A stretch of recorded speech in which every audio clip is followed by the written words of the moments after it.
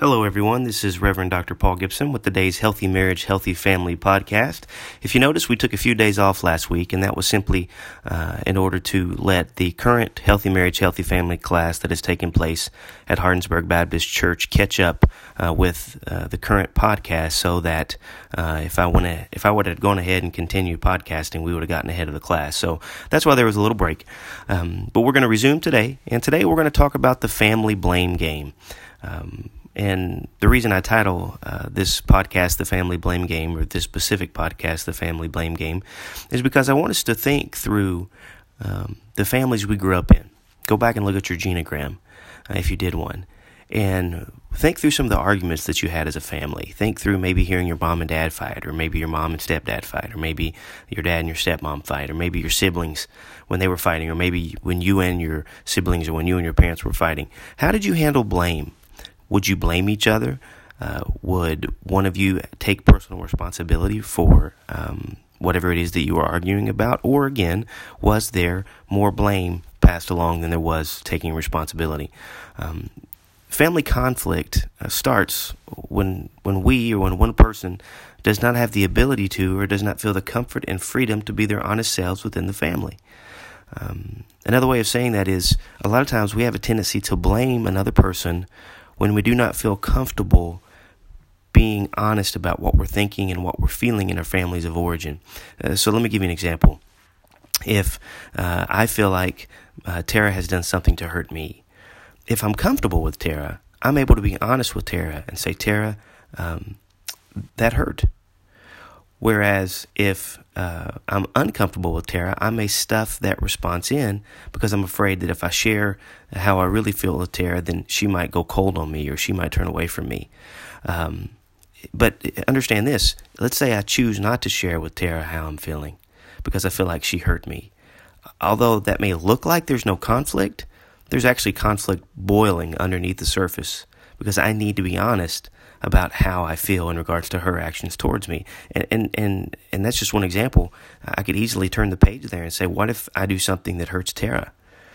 Tara has to make the choice on whether or not she shares with me how my actions made her feel. Now, the conflict starts when there's not a level of safety, or when we feel like we don't have the freedom to or the ability to share what we're really thinking or feeling when it comes to conflict in our family.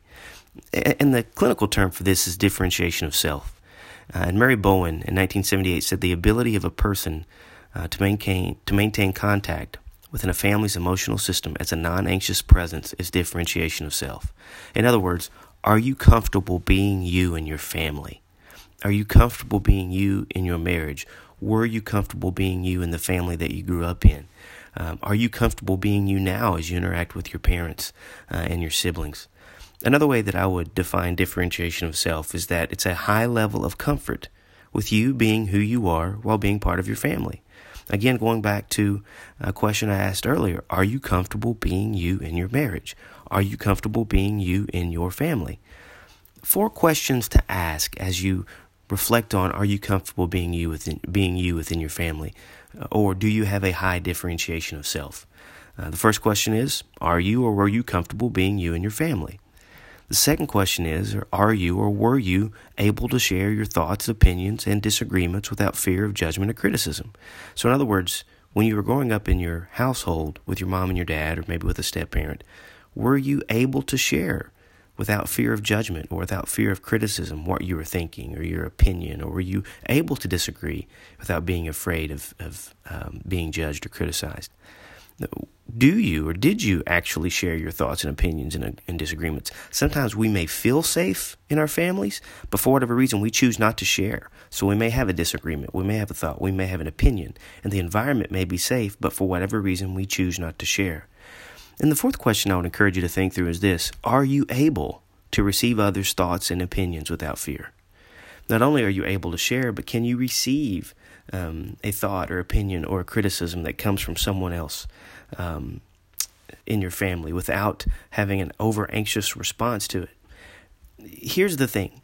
If we have low levels of differentiation or comfort within our families of origin or within our marriage, that's going to lead to high levels of conflict. And if we have high levels of conflict, what's going to then in turn take place is we're going to play the family blame game. Now, I'm going to pause today and make one more comment, and then tomorrow we're going to get into how families handle conflict, and we're going to look at two primary ways tomorrow that families handle conflict, and that's triangulation and blame and projection. So again, most families, when they're in conflict, do so by handling it through triangulation and blame and projection. But we're going to talk a little bit about that tomorrow. But what I want to leave you with today is this. If you've completed a genogram, go back and look at that genogram. Or maybe you haven't completed a genogram.